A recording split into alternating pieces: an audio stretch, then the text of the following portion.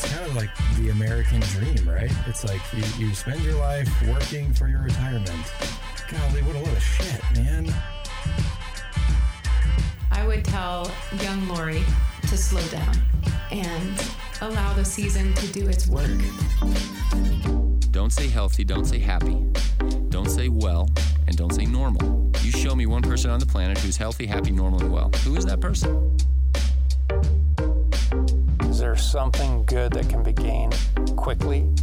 I don't know.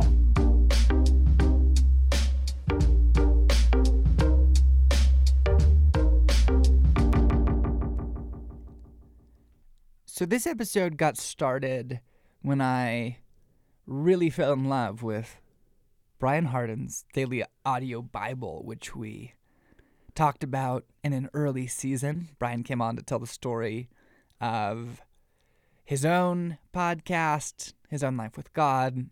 It's a great one. And I finally started listening almost a year later. Way to be honest. That's kind of how most things work in my life. Yeah. And the thing is that when you have any regular engagement with the Proverbs, they kind of end up disturbing you some. Because what they say about things like money and power and influence are sort of alarming when I hold them up against my own aspirations. There's the podcast in a nutshell. The Proverbs seem to not align with your sense of what is good. Exactly. Which bodes well for you. Exactly. I just need to write a new Proverbs. Yeah, they're just wrong. Sorry, Solomon and Hezekiah and whoever else. How wise are those guys really, though? Evidently pretty wise. It's just interesting. Why we wanted to have this conversation in response was sort of realizing that the things that I ask God for most of the time are things he would be completely irresponsible and unkind to give me. And what that comes down to in most cases is variations of power. A little more money, a little more influence, and a little more success and visibility. Well, those aren't all so bad, right? Like, surely just a little bit more would be fine, right, God? Well, there's right, lots Blake? of distinctions to make here. In one sense, you're right. Bad, no. But when it comes to power, what I am asking for is really an increase of the abilities of my life, an increase of my reach. But power, like technology, as Kranzberg said, is sort of neither positive, negative, or neutral. As you and I were swapping notes on this episode earlier. Yeah, right. It's one of those quotes you kind of go, okay. Right? It's a quote that makes sense in terms of Avatar, The Last Airbender. Most things. Like we said, where you remember the episode, Zhang the deserter. Yeah, of course. Aang, who is the Avatar. If you haven't seen Avatar, The Last Airbender, who are you? It's a fantastic kids series. It was actually something that I included in an email to a guy asking about our mental library. Yeah, what were things that were influential? What are things that have influenced you the Fantastic most? series. Here's the deal. Nickelodeon. I know. 4 kingdoms, each one corresponding to an element. The 4 elements happen to be air, water, fire, earth. There's been a war because this figure, this messianic figure in the form of the Avatar, who can control each of the elements, whereas most nations only steward one, has gone missing. And he's come back after 100 years of absence, which I'll just say, 100 years of absence, pfft, Yeah, right. try 400 years of absence or much longer, or like the 900 years. I thought you were going to say like 2,000. Regular goes. You know what covers more than 2,000 years? The book of Genesis, more than one time. Anyway, so Avatar comes back in the form of this kid, Aang, who has to learn to interface with water and fire and earth. He already knows how to bend, in the terms of the show, air. And then he'll be able to use these abilities to restore Right, but he has to harmony learn and autonomy. Well, they run into this guy in the course of, but he's learning water a little bit, I think. I don't really remember where we are in this series. Right, he has to find teachers. He hasn't mastered them, and they find this defector from the Fire Nation, which is the antagonistic nation in the series, Zhang. And Aang quickly goes, Zhang, you're the only firebender out of the Fire Nation that we've found. Can you teach me firebending? And Zhang goes, no. You're out of your ever-loving mind. To which Aang it's goes, a kid's show, so Aang goes, it's my destiny to learn these things. And Zhang goes, only a fool seeks his own destruction, which really is an adaptation of many of the proverbs. And he simply goes, you haven't mastered the other elements. Water is soothing. Without someone to move it, a rock will not throw itself, but fire will grow and consume everything you love. That's a wonderful metaphor for power. Whether it's influence, whether it's success, I say in quotes, or whether it's an increase in the capital endowment, the money of your kingdom. What I'm asking for is this increase of this thing that's incredibly volatile and may well grow and can devour everything I love. Right. So part of the question for this conversation stemmed from how are you someone who can handle it? Because we had a conversation a long time ago when Dad and I were writing Killing Lions, and I remember having a posture towards money at the time that was like, well, there seems to be this like shallow end, to use a water metaphor, of the world of money that's like safe. You don't have too much. You don't have to like fear indulging in mammon. You're not like worshiping this other idol. So you can have like a little bit, but to have too much money to get deeper and deeper in is actually quite bad and dangerous, and it is this form of power, and you end up worshiping in this other thing. But the conversation we ended up having was that money in this case was a resource in the world, and there's only so much of it, and so why wouldn't you want good kings, good people, to be stewarding that? Therefore, for sure. It's not like something to be afraid of. Well, I don't think not that. Yeah, that's a great point. But here's Proverbs 38 and 9. 2 things I ask of you, Lord. Do not refuse me this before I die. Keep falsehood and lies far from me. Give me neither poverty nor riches, but give me my daily bread. Otherwise I may have too much and disown you and say, who is the Lord? Or I may become poor and steal, and so dishonor the name of my God. That was the one that in particular I went, I have never prayed the entirety of that prayer. And yes, absolutely, wanting wise people stewarding resources, it's not really actually what I'm talking about.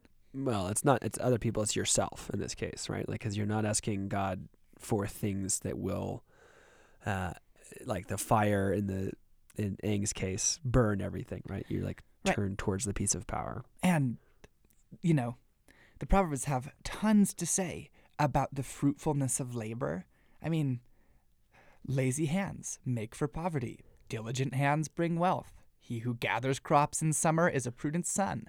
He who sleeps during harvest is a disgraceful son. Or in chapter 12, diligent hands will rule. There's this element of committing to the process. You end up being the person who's stewarding the resources. There's this latent thing in there that goes through the process. Right. You become the one who is fundamentally inoculated to the potency of riches, and you can therefore handle them.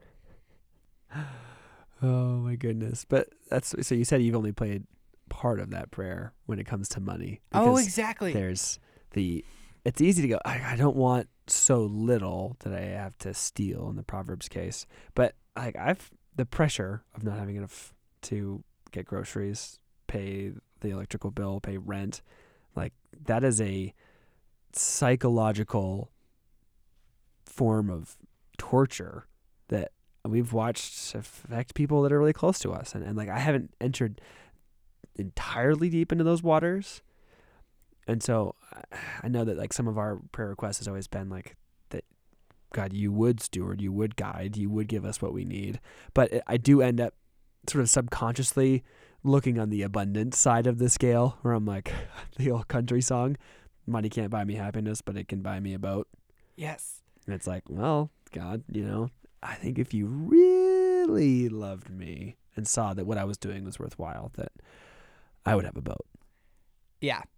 there's definitely, I like the way Seth Godin frames this conversation in calling money a story. And we're not going to just talk about money. We're also going to touch on influence and success here in the second and third parts of the conversation. But he goes, there is an existential threshold you need to meet. And that has to do with housing and food. And we could rope in there work, kind of a position, and go, absolutely, that is a very real problem for a lot of people that God is uniquely equipped to address. And it's lower than I think it is. Like, and then he goes, after it, it's a story, and what much of the world's work is telling you things that are wants, are needs, and affecting your worldview until I go, I need X, Y, and Z. Where the rubber met the road on this is I was talking with a friend recently, Jesse, actually, who was saying, man, he was talking about what the church has called blessed constraints. And he was just talking about how at this season in his life, the constraint of having, resources for groceries and housing, and also he's going into debt because he's a student right now, is a major limiting factor on his maturity that's helpful. It's a limiting factor that's contributing to his maturity. And he said, here in town, my wife recently was watching me the evening as I was at I don't remember, like a parent's house or a friend's house, and I was going over to pour a drink, and she went, you drink a lot. And obviously I went, oh yeah, I can tell you what my internal response is there. My response is not, you're right, hon, that's not true, and I deserve this, and compared to other people, and I'm such a good person. But allowing the pause to go in there and go, oh, it's what we reach for relief. And he was going, money is creating the situation where things that are shortcuts to relief in the form of just being able to go buy dinner. There's nothing wrong with that, but it's totally possible for going and buying dinner to be a shortcut to relief that actually working through some marital tension is supposed to provide, or that reaching for alcohol or the daily latte, or it doesn't have to be that big. It can be the small thing resources allows that's a shortcut across the territory of being able to enjoy God. One of the things I've noticed recently in observing the spiritual disciplines is that they're all free. Nothing in a life with God costs any money. So, and it was Sherry Snyder who was pointing out that it's beautiful that contemplative prayer and the practice of Christian meditation does the same kinds of things that, say, talk therapy does. And she just goes, the resources of restoration are just profligate. They're just out there in the universe going, actually, you can be taught this. You can learn this with incredibly limited resources. It doesn't cost any money to contemplate beauty and therefore increase your soul's capacity for beauty and therefore get to the point where beauty actually becomes something that restores you. On the other hand, so here's the things that I would like money to be doing for me right now. The dinner one is a great example because it's just the other night. And it was the kind of thing where Em had a place to be and, and we're running behind and the day had been errandy already and just kind of, like feeling like our parenting was just not working. And we have this small window to pull dinner together and it is just not happening. What would be so awesome and isn't a wrong kind of thing to do in principle would be, you know what, let's just can this. Let's run across the street. There's a great Indian restaurant and, drop the, not a ton, $30 needed for dinner. But what was really needed in the circumstance I'm talking about was like slow down, pray into these things, pray for more than 30 seconds, pray for more than 45 seconds, which are kind of my two go-to prayers. I think take about respectively those two lengths and go, no, we need to turn into sort of the resources of our marriage and the resources of our spiritual authority to exercise dominion in our kingdom and like pray for not even that long, a little bit, and text people to pray and do that sort of concrete, mature development exercise. that could have been totally avoided were the constraint of like money not there. And yet this relates back to what my prayer, or where my sort of not even conscious prayer, but unconscious pleading with God ends up being, would be, make the margins slightly wider. Give me slightly more accessible relief than I have right now, slightly more ability, and just observing, well, actually that constraint is really contributing to developing a resilient marriage. I'm aware that so many of the things that I end up asking God for or feeling like I want direction on, many of them are actually about money and about this desire to sort of not have need, because having some sort of need really does require me to enter into the moment, to enter into that place that I'm feeling unequipped or like I haven't been making the right decisions. And as a younger age, it was about work, like what am I supposed to do? What are the next 5 years about? Like, should I be writing?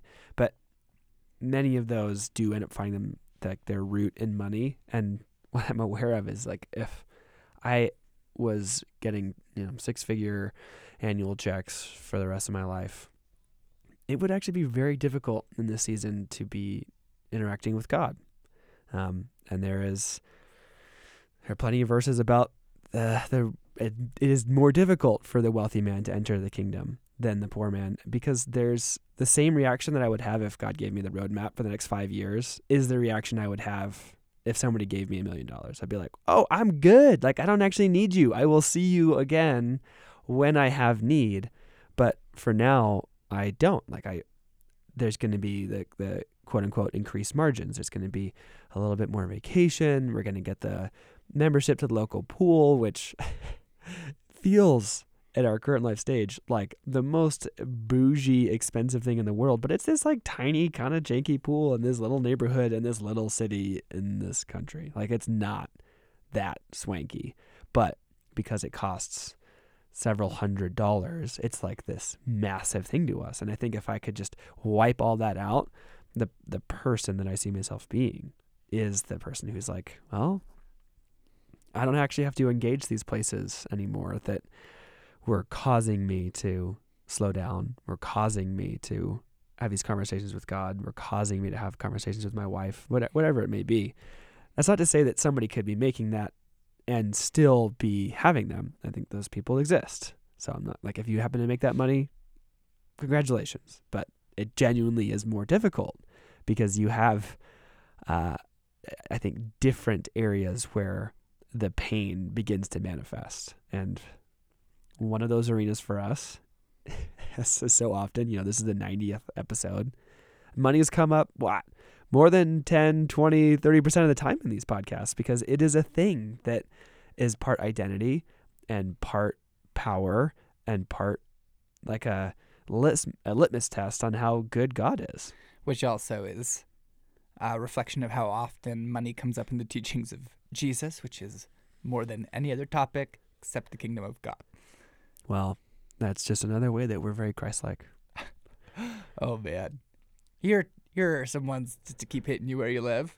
Dallas Willard has a lot to say about the biblical concept of righteousness and its relationship with sort of Old and New Testament, Hebrew concept plus Greek concept of eudaimonia or flourishing, and go, righteousness as one of the core goals of the human life has this incredible history and significance in the narrative, down through the Old Testament, into the New Testament, into the present time. We could apply so many words to it. The virtuous, seasoned, wise, clear-sighted person.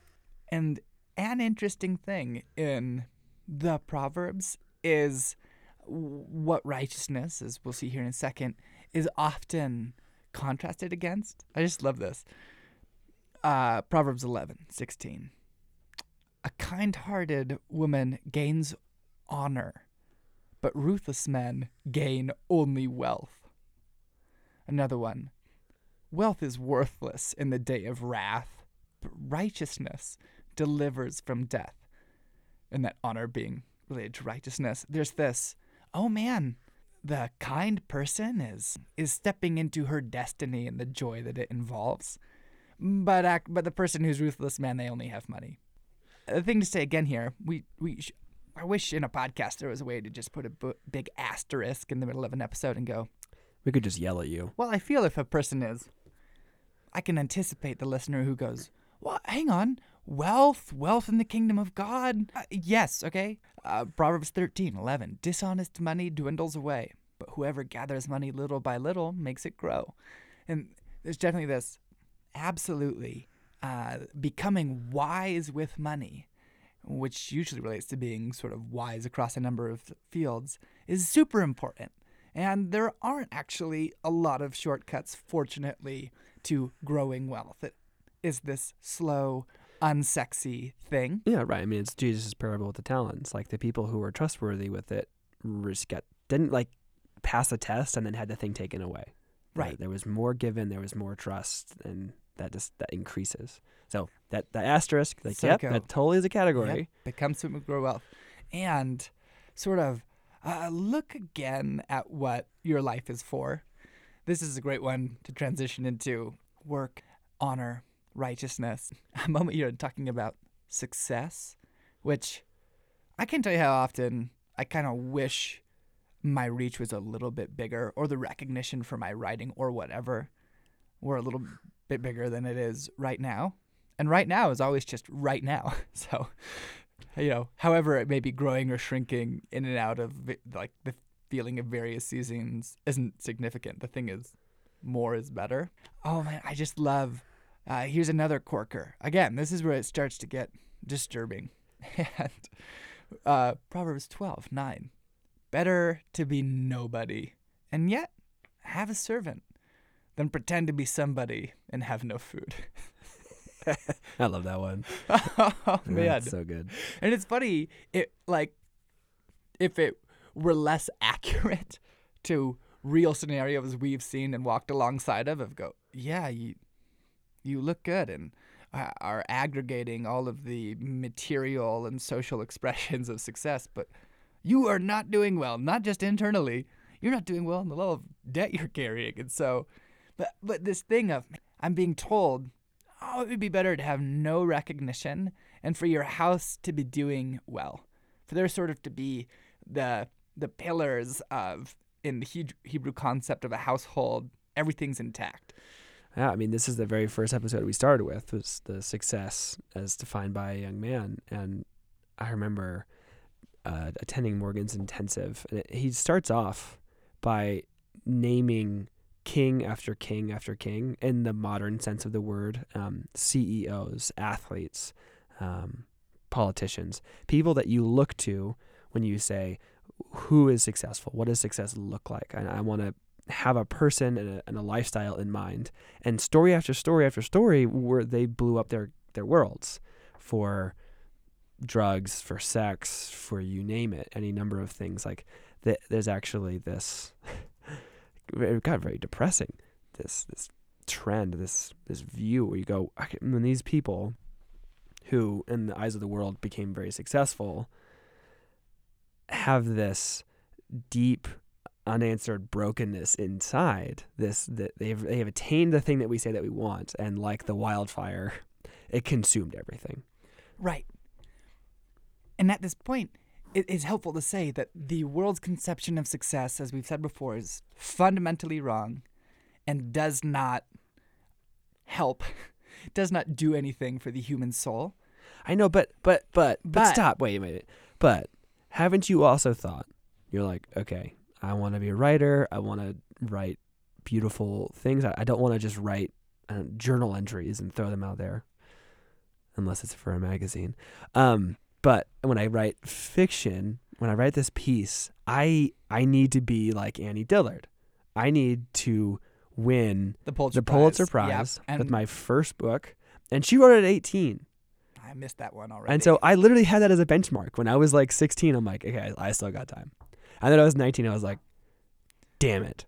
I know every year that passes, I'm aware of my lost opportunity to be a young genius.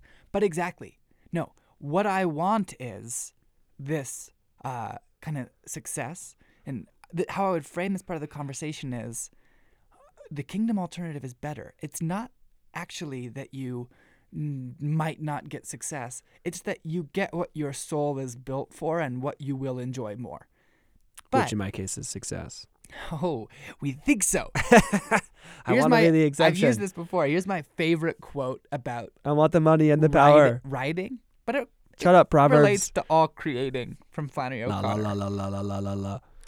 No matter how just the criticism, any criticism at all which depresses you to the extent that you feel you cannot write anything worth anything is from the devil, and to subject yourself to it is for you an occasion of sin.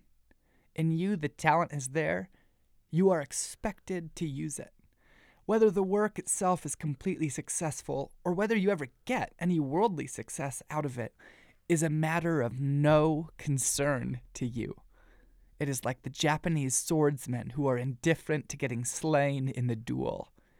You do not write the best you can for the sake of art, but for the sake of returning your talent increased to the invisible God to use or not use as he sees fit. Resignation to the will of God does not mean that you stop resisting evil or obstacles.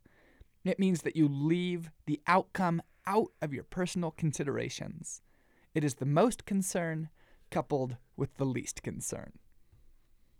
Yeah, we've used that quote before because you guys should get it on a poster and put it in your office or your writing space.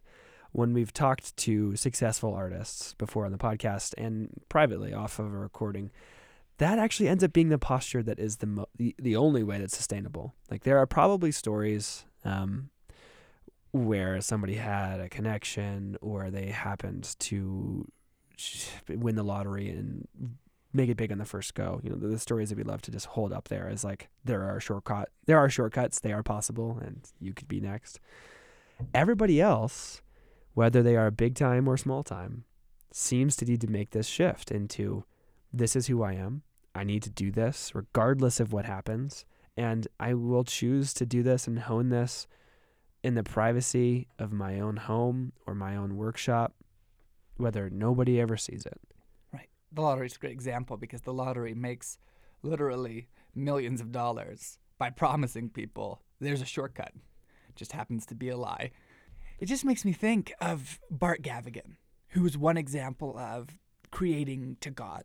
And when it comes to success in his own work, God is constantly going, no, you're not going to talk to David Oyelowo at this bar. You're going to talk to the man to your left who needs to hear from you.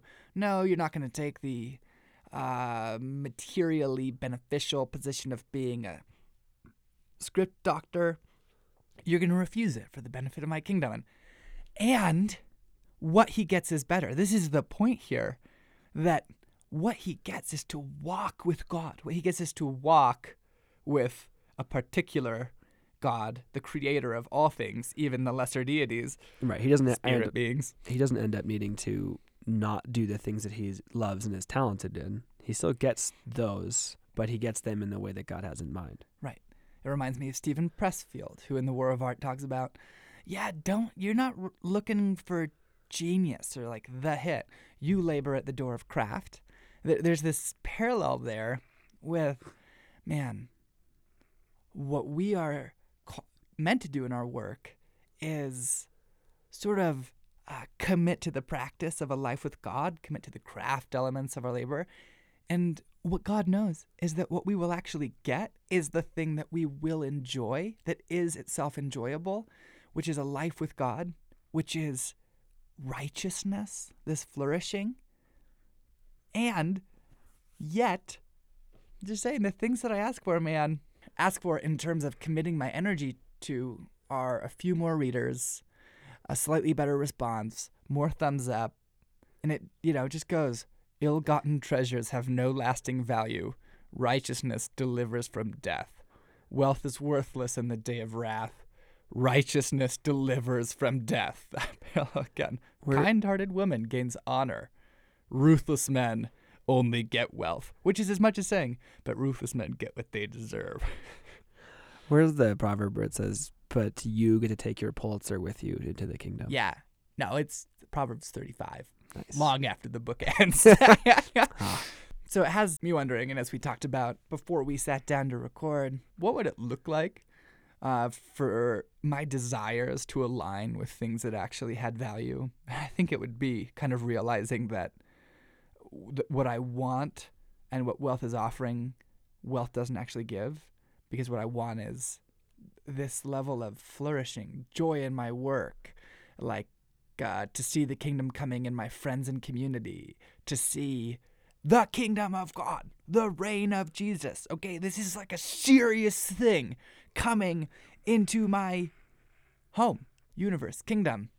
What we sort of, concluded in thinking of this is looking at this pivot of vision of going, man, a lot of the things I'm asking for, God would be very unkind to give me if they are as volatile as the world and the Proverbs say they are. So if God were to go, you know what? Yes, I'm just going to give you a little more residual income apart from all the natural ways that must happen. And by the way, in so doing, I'm just going to degrade the quality of your family and the quality of your creative work and the quality of your life with me. Go, ooh, I don't want to be the ruthless man who gets what he deserves. I don't want to be the guy who's going a few more listeners when it goes, oh dear, no. It's better to have it's better to be nobody and yet have the core pillars of your household intact than to be thought of as really something and have no food. I think I am forced to admit a tendency to romanticize things and then not actually choose towards them. The woman who's righteous and the path of becoming this person, it's really difficult, actually. There's this beautiful animated film called The Wolf Children. It's like the poor English translation, but in it, there's this mother who gets this old house and it's this land in the kind of countryside.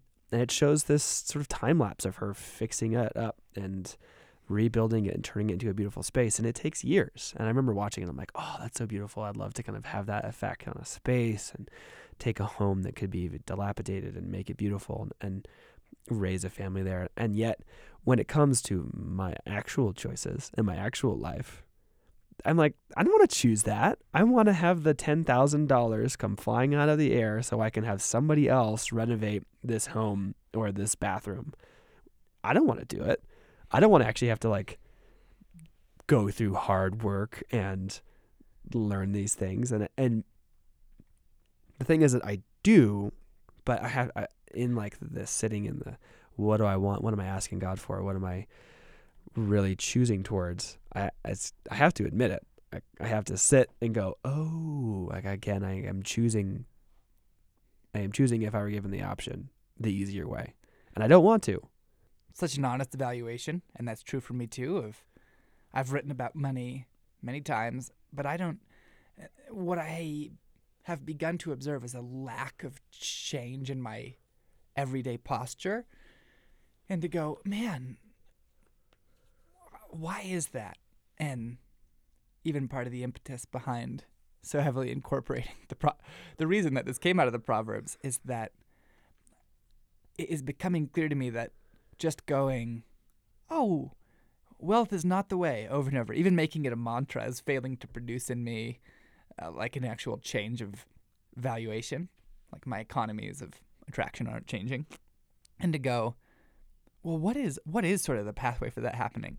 And here, just two things that are incredibly helpful, and that, I obviously owe to older men who have walked us out and can look back. One of those older men is Brian Hardin. His reflection on the Proverbs is awesome, where he just goes, we need to fall in love with these, because they say over and over that regularly engaging wisdom and wanting what Solomon asks for in the God-listening heart will change you. And regularly wanting and asking to have a heart that sees what is valuable produces change. And there's sort of this invitation to me right now to go a layer deeper than going, okay, want to become a good man, want virtue, not craft. It goes, okay, yes, that's the outcome, but what is the way to do that? And it actually kind of looks like more simple of, well, some of the ancient ways there would be, how about ask to and make practices to become wise, be someone who falls in love with the Proverbs, which themselves begin to produce change. And, for me, one thing God has done in this area recently is don't ask to not want money. Like, ask to regularly see the things that are valuable in the kingdom, to actually like the life that God says is wonderful. Because once I actually see that they're valuable, there's sort of a corresponding movement of desire to go, oh, not only do I understand in concept that work and creativity in a secret space is good, but I am now being sort of fundamentally compelled towards it.